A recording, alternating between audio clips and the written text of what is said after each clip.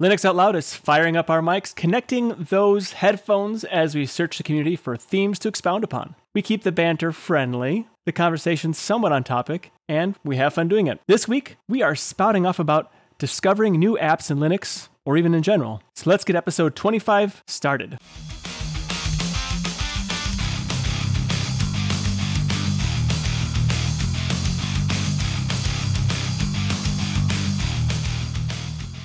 Linux Out Loud is brought to you by DigitalOcean and Bitwarden. With me today, raining down refreshing camera knowledge on a hot summer day, Wendy, and sticking the entire network with game suggestions that is welcoming as a hot gust of wind that sticks the dust in your face on a humid July afternoon. Matt, how are you two? Wow. So that means I'm a persistent, constant reminder of games that you should be playing. Something like that. I'm okay with that. It's like, interpret that however you want. Yeah, basically. Yeah. Do you know, I did not start it this time. We're talking about someone put it in the title. Well, no, you did start it, yes, in the show note title. Yes, but the banter I did not start because I did not do the introduction. That was all Nate. I was triggered by your title. For those that are wondering, Nate is still running Arch and loving it. I'm running SteamOS and loving it. Thank you very little. Wendy, you got the first LEGO League team stuff picked up already? Are we that close to school? This is the stuff from last year. This is the stuff that I'd planned to play with all flippin' summer long, and I finally got my hands on it on Friday just because the summer's been so crazy, and I haven't even cracked the box open or got the mat out yet, but the plan is to spend the next couple weeks like building a robot, playing with it, doing some Python code with it, because our season is actually coming up really fast. They drop all the stuff for the current season on August 2nd, and normally we would do a kickoff party then where we get to watch it, hang out as a team, and talk about some of our plans for the upcoming season. But we had some kids that actually won't be in town that day, so we're moving our launch party to the 9th. So we'll get together as a team starting then. We will already have our kit of goodies at that time, all the game pieces that need to be built. So we'll start building them, putting stuff together, and just start talking about what our game plan for the year is. So I'm super, super excited about that. Kind of bummed that our summer's gone by quite so fast, but in the end, it will be tons of fun. And I'm looking forward to breaking out the stuff from last year, really getting to play with it. And I plan on videoing a lot of that and sharing it with the kids, so we kind of have some stepping stones, some guides as we're preparing for this coming year. Well, I totally agree that the summer is just rapidly slipping through the fingers. At the same time, in some ways, I'm kind of looking forward to this school year. I'm a little bit in between on there because of, some things I've learned from you and the community for things I want to implement this year. And also hearing about your new LEGO League adventures actually excites me as well and really wants me to seek that out locally for me. We're actually adding another team to our LEGO League group this year. So there isn't just stuff for the older kids. The LEGO League team that my son's on is for the oldest group. So in some countries that goes from 10 to 16, but in the United States that goes from I believe 10 to 12 or 13. I'd have to look that up again. It's a lot younger, that cutoff in the United States. But they do have younger groups from like really, really little kids. And then we're adding 2 6 to 10-year-old groups to our list of teams. I'm going to be crazy busy with robotics this year. But it's going to be a blast. I mean, it sounds like it's going to be a blast, but I'm a little bit biased in what I think is a blast, so call it what you like. Nate, you biased? No, never. Can't say that. Listen, Matthew, I admit my biases. I won't say you don't, but you also, those biases cloud your judgment at times, shall we say. I don't deny that.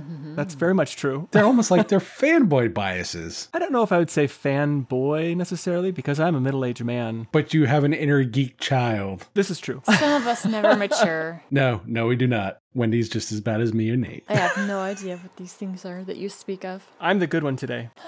I haven't said anything naughty today. This is true. Wendy's the good one today. Operative word, today.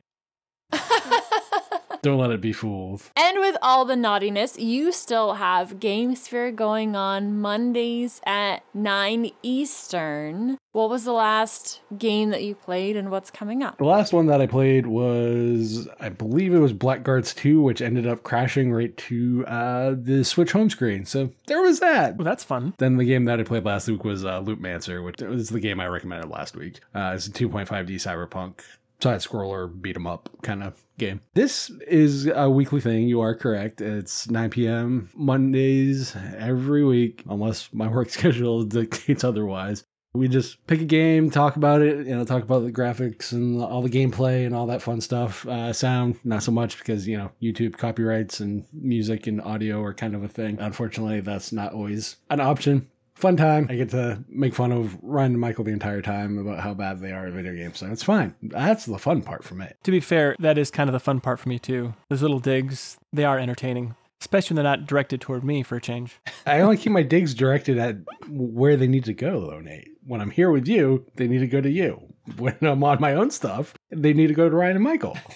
I got to keep it fair. Fair and balanced. I like your fair and balanced trolling. That's nice. Oh, of course. I would never be that way, Nate. Never.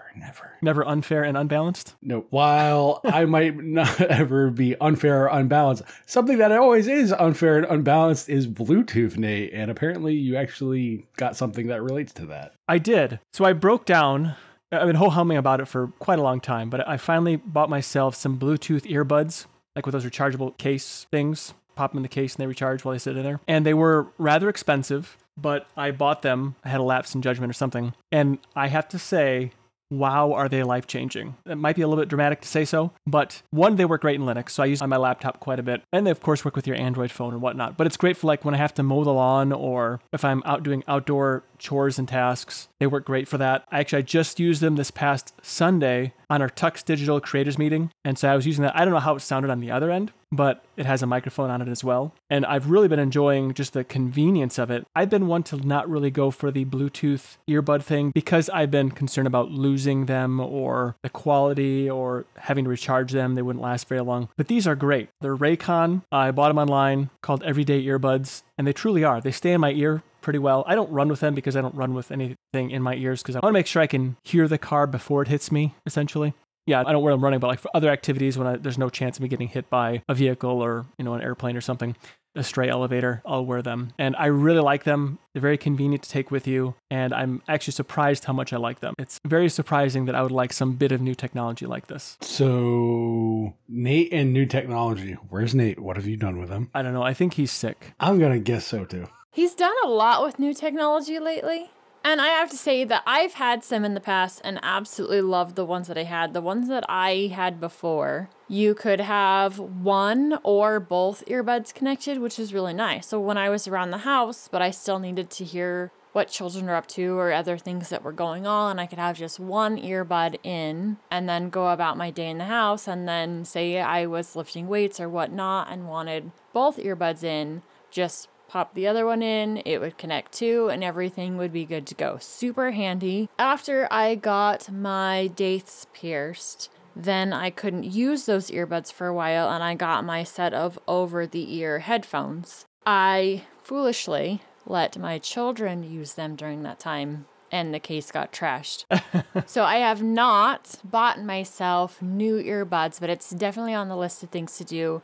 I was in Costco recently and they had some Skull Candy ones on a pretty good discount that I almost grabbed but didn't. So I know I do want another pair. Like, I love my over-the-ear headphones. They're really comfortable for doing things like this. I use them all the time for recording shows. But just the in-ear rechargeable earbuds are so handy for everything else. It's surprising how handy they really are. This episode of Linux Out Loud is brought to you by DigitalOcean. Cloud computing can be, let's say, complex, but standing up reliable, affordable cloud infrastructure really doesn't have to be. At DigitalOcean, you can enjoy a comprehensive portfolio of compute, storage, database, and networking products that put your cloud infrastructure in capable hands so you and your team can get back to doing what matters most, building world-changing apps that grow your business. DigitalOcean also provides you with predictable pricing, robust product docs, and services that developers love. DigitalOcean helps teams regardless of size, whether you're a team of 1 to a team of 1,000 people. DigitalOcean helps your team grow with their simple, powerful cloud computing services. As a listener of Linux Out Loud and a member of the DLN community, you can get started for free. In fact, even better than free, because DigitalOcean is giving you a $100 credit when you sign up at do.co/tux2022. That's do.co/tux2022. So again, you can get started with your $100 credit on DigitalOcean's awesome cloud platform by going to do.co/tux2022. And we want to thank DigitalOcean for sponsoring this episode of Linux Out Loud. How do you come across new applications to try out? I find that sometimes, the suggestions and things like Discover or GNOME Software or even the Android, Play Store, they'll suggest an application that is actually useful. But I've been going through this period of time where nothing has been interesting, or I've not really been seeing new applications. It's always kind of the same applications over and over again. So at this point, how do you discover new applications? Do you talk to people on forums? Do you feel like maybe there aren't as many new applications available to discover, or is there some sort of a problem here in bringing these new things to the forefront? Last new application I started using was Fairmail on my Android phone, and I found that by doing a search for an open source application for email on the phone. I didn't want to use a Google app for my MailFence account. After I had talked about that on the show, then I found there are other people that are using that application too. So I don't go searching for new applications very often, but when I have asked, or typically when I do need a new one, it's asking the community, what are you guys using? I know you brought up this topic earlier. So I'm like, let's just do a quick search. What are new applications on Linux? And I'm just coming up with a bunch of applications that have recently been updated or whatnot, but not anything that's really new. And I guess for me at this point, that's not that big of a deal because I'm kind of locked into the same old.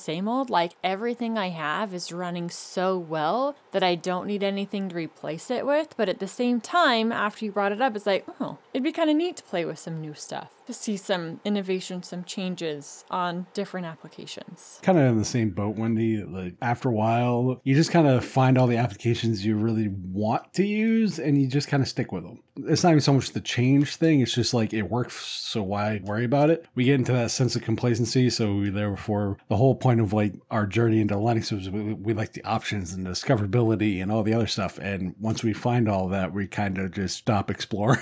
It's kind of weird for a platform that, we talk about having all these options, and it's the the exploration of those options that make it probably one of its biggest strengths. And yet we get curmudgeon-y and like, get off my lawn if people make app recommendations for maybe trying something different. It's really weird sometimes. I know for me, my way of discovering is I'll just look for something different. Like after a while, it's not even so much complacency. It's just, I just want to try something different.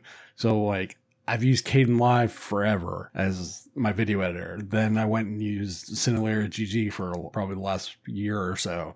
And now I'm on Shotcut. And just because I wanted to try something different, something offered something better.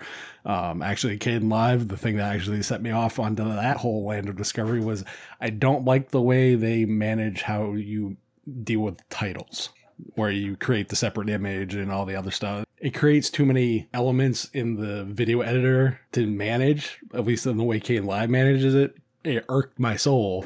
So I went and tried other things. So for me, it was just one little thing that sent me down a rabbit hole of discovery. And actually, I'm not going to lie, I kind of like the way Shotcut manages simple things like adding text to a video file. It's a filter. You enable it, you drag it over, change the text within the frame. There's no separate images that you have to manage like Kdenlive. Just nice, quick. It's in the clip, it's done, you can move on. So for me, that was one of the things that I preferred. Little things like that, sometimes I think if we recognize those frustrations, will send us down that land of app discovery and everything else. I have to admit that most of the suggestions that I get for trying new apps usually comes from podcasts or, the community, largely from Destination Linux and the like. And a lot of the things I try lately have been games, and I know who to blame for that.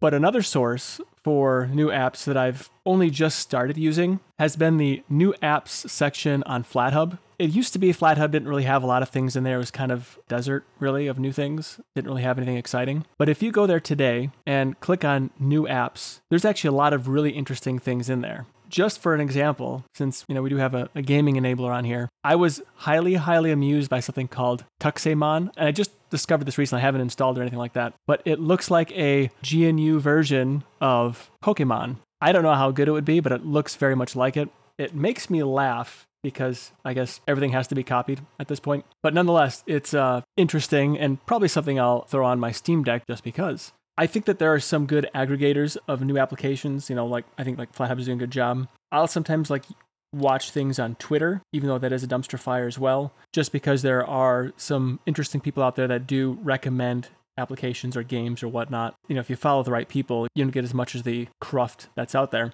And that's how I've been getting a lot of my new things, because someone's excited about something. But it does seem like there's just a lot of things you don't see, some gems out there, and they're a little bit hard to find initially. Last time I did a lot of deep dive exploring was when I was new to Linux, so I guess that would be 6-ish years ago. I don't know. I'd have to go back in time and figure out the math to figure out how long I've been in this. At that time, I was using what you'd call a more bloated distro, because it had everything in the kitchen sink already thrown into it. And then because of that, I was going through and playing with different applications or doing some searching as what they're for. I'm kind of curious as who you follow on social media and what they're saying about new applications they're running, because I would love to follow those same people too.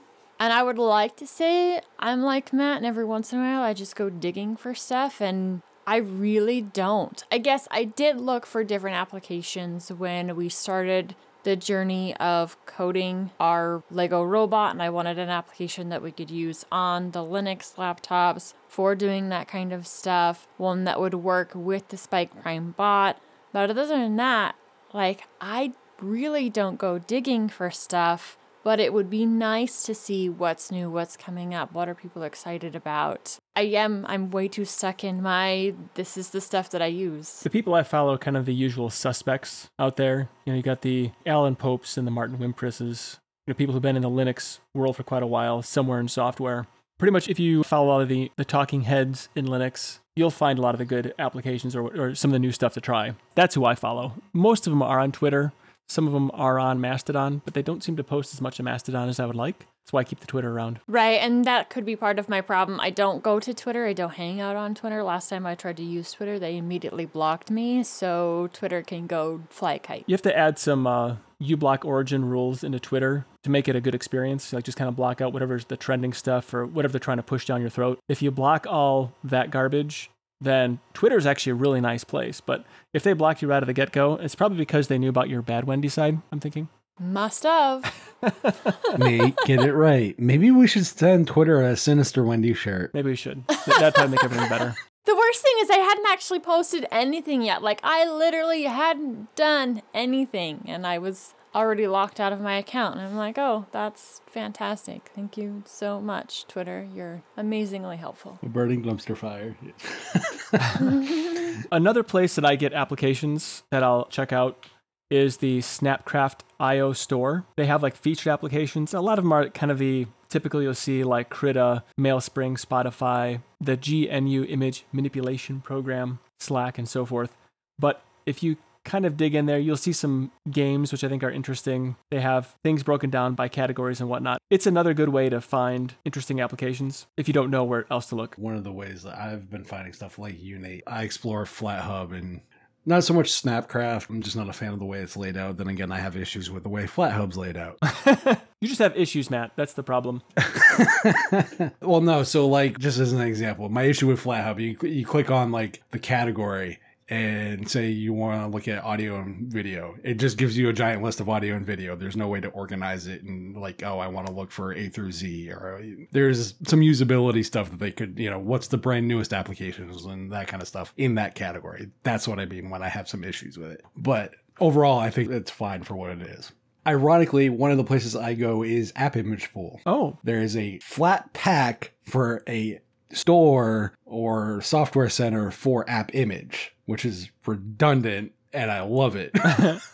What it does is I can't remember the actual source it pulls from for app images. I think it's App Image Hub, if I remember correctly. And it pulls those into like a store framework, a GUI package manager like Discover or anything else, specifically for app images.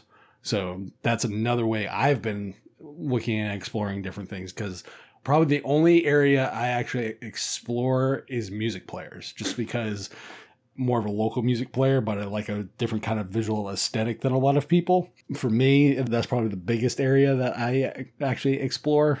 It all depends on, really, I think, the storefronts, your willingness to explore and whatnot, though. Because if you're going to be, like a lot of us are, we're curmudgeon old people now, get off my lawn, like I said earlier, it's definitely something that you have to be willing to do or willing to try. Because I think sometimes we get so set in our ways that we're not willing to, maybe it is a better way. Like, I would say that sometimes I think Crit is a better image app than I would say GIMP is. I think it depends, like, what function you're doing. Well, that's what I mean. Yeah. So a lot of people will just like, oh, GIMP is a Photoshop replacement. Well, it depends what you're doing in Photoshop. Maybe Crit is a better replacement. I've never actually used it like that. My daughter's used it for drawing, but I've never used it for image manipulation. And I really should, so I can see how that would go for me now. Learning experience, it would take some time to figure out which tools and stuff. But after hearing you talk about it again, I'm really, really curious as to if it would do a better job for the things that I'm doing with it than GIMP is. Well, the nice thing is they do give some documentation about how to do images and stuff with it. So that there is that. The way they handle layers and a lot of the other stuff is going to be different, obviously. Obviously, a different app that's generally not meant for it, but you can do it. I'm just going to throw that out there, though. I have a graphics tablet, and I prefer using it with Krita, because Krita seems to recognize like the different presses and whatnot of the pen and so forth. I think that that's a better interface for that. So I think like for drawing, for sure, I feel like Crit is a little bit better in that regard. That was just me dorking around with it, not because I was doing anything spectacular. I have gotten pressure sensitivity to work inside GIMP, but it's not something that's on by default. You have to go into the settings, add it as a device, and set that up in there. So it definitely is more work to get that activated inside GIMP. One of my challenges on Linux Saloon for our application appetizer shows, anytime we get suggestions, it seems like it ends up being kind of a, I don't want to say dud, but we'll go with dud, where people just don't want to do that, but no one really gives any suggestions. And I wonder if sometimes maybe we've gotten to a point where we have all the applications we really want. Is it possible that maybe we're, becoming a little bit more stagnant and not having the same kind of excitement as we once did with new applications? Or I'm not sure what's going on here, but like I don't have as much drive to look for new things maybe as I once did, or maybe it comes in phases. I don't know, maybe I'm too busy lately and that's why I'm not looking. But I do find that it's fun to kind of browse things, but then I see it and get excited, and I sometimes just fail to actually install it or even try it out. I don't know. It sounds like a me problem, ultimately. I guess the question you have to ask yourself, Nate, is the stuff you're currently using do what you need it to do? Well, of course it does, and that's probably why. I found the things I needed, and when I need new things, I do seek them out, but I'm not necessarily always looking for new things. And that kind of makes me a little bit sad because, in my early computing days, I would always be excited about new applications. It's like I mentioned with that sense of discovery with when you first come into Linux. It's like, oh, there's new desktops. There's different desktops. There, distros and all the other stuff. Exactly. That level of excitement just isn't there anymore, is what you're saying. I think some of that is because, like for me, I used to be a Ubuntu Unity guy. There's a distro that is currently maintaining Ubuntu Unity, but I'm using Plasma and I'm using everything that is not Ubuntu Unity. Why? That project faded originally and I moved on. Am I curmudgeon-y and do I have my ways of only wanting to do computing? Yes, you are. Dang right I do. I am as curmudgeon-y with my computing as Nate, as you are with trying anything that is not OpenSUSE. Well, that's not curmudgeon at all. I'm only curmudgeon about trying anything that's Arch-based, just to be fair. Says the guy using SteamOS. Anyway, I think a lot of it is that, though, is that lack of enthusiasm for discoverability because we found the solutions we needed. And sometimes we kind of need a kick or something that irks us with something to finally be like, okay, I'm going to go down a rabbit hole and find out. And I don't think we often really look at an application anymore, especially applications, because we just kind of, it's like Windows users. They just kind of accept the problems with it and they just deal with it. It's like the example of Kden Live I gave. It irked me with the way it handles text input onto the screen for, a video file. So it sent me down a rabbit hole because I was like, there's got to be a better way than doing this. It was one of those things where you just have to get to that point where you don't accept the way it is as far as how something works.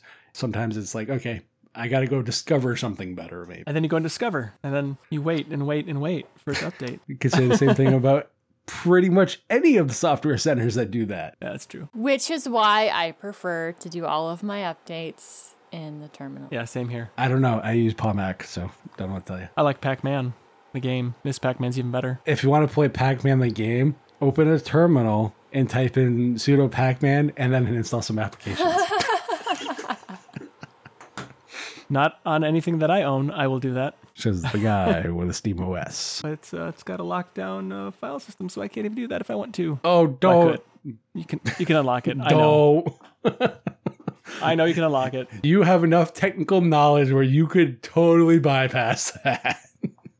Nope, I don't, because I haven't read up on how to do it. I don't want to. Until something finally irks you that you do. So tell us what you think. Throw in your 2 or maybe 3 or 4 cents if you're feeling generous, and tell us how you discover new applications. Has there been anything that's excited you, that's been new, that you just are dying to tell the whole world? Well, tell us, and we'd love to hear about it. This episode of Linux Out Loud is sponsored by Bitwarden. Bitwarden is the password manager that we use and trust.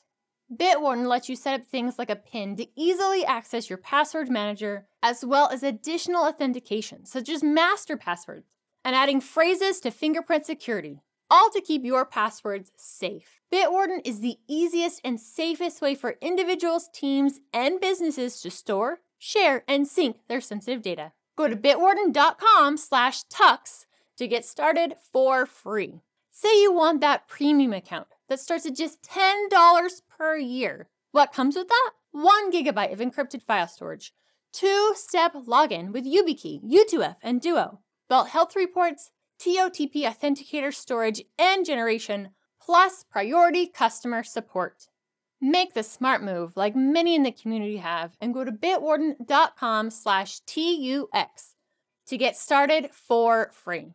If you're like me though, you want to show your appreciation for this awesome open source project by signing up for that premium edition, especially since it starts at just $10 a year. Thanks to Bitwarden for sponsoring this episode of Linux Out Loud.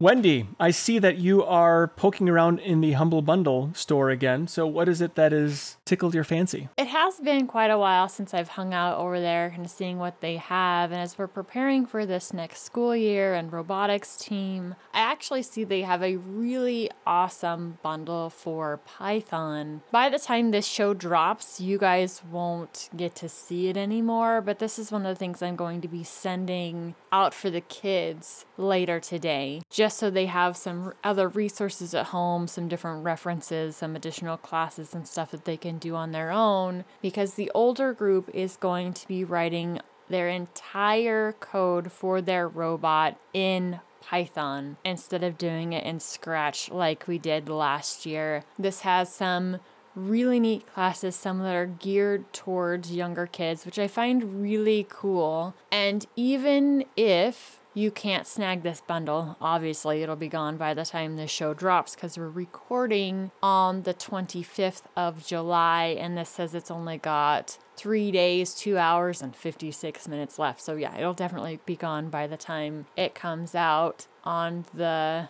3rd of August. But it's still neat to see some of these classes and stuff that are out there that are geared toward beginners, geared toward kids, and helping them get started with Python. And there's a lot of that in this current bundle. So it's one that I'm going to be snagging and one I'm going to be sharing with our robotics team, saying, hey, this is a great way to kind of help prep for this coming year and get them doing some coding at home instead of just when they're with us for robotics team. Well, that's quite the bundle. 27 items. I know that I would need them all, but it'd be nice to have. Especially like automate the boring stuff with Python. That would be handy. Yes, that one sounds great. I could like automate all the conversations I have with Matt. Well, you know, the Michael bot is written in Python. Oh. Oh, sorry, Nate. I kind of had a Python block of anytime you talk, my headphones go off. So, you were saying something? Oh, okay. That's good. Nothing, Silence. Nothing at all. From Nate, the best. The game of the week this week has to be one of the best. You only bring us your favorites. What is it, Matt? The game I actually chose this week is As Dusk Falls. It is a interactive story-based game. I use the term game very loosely. I would say more interactive movie was probably be more accurate.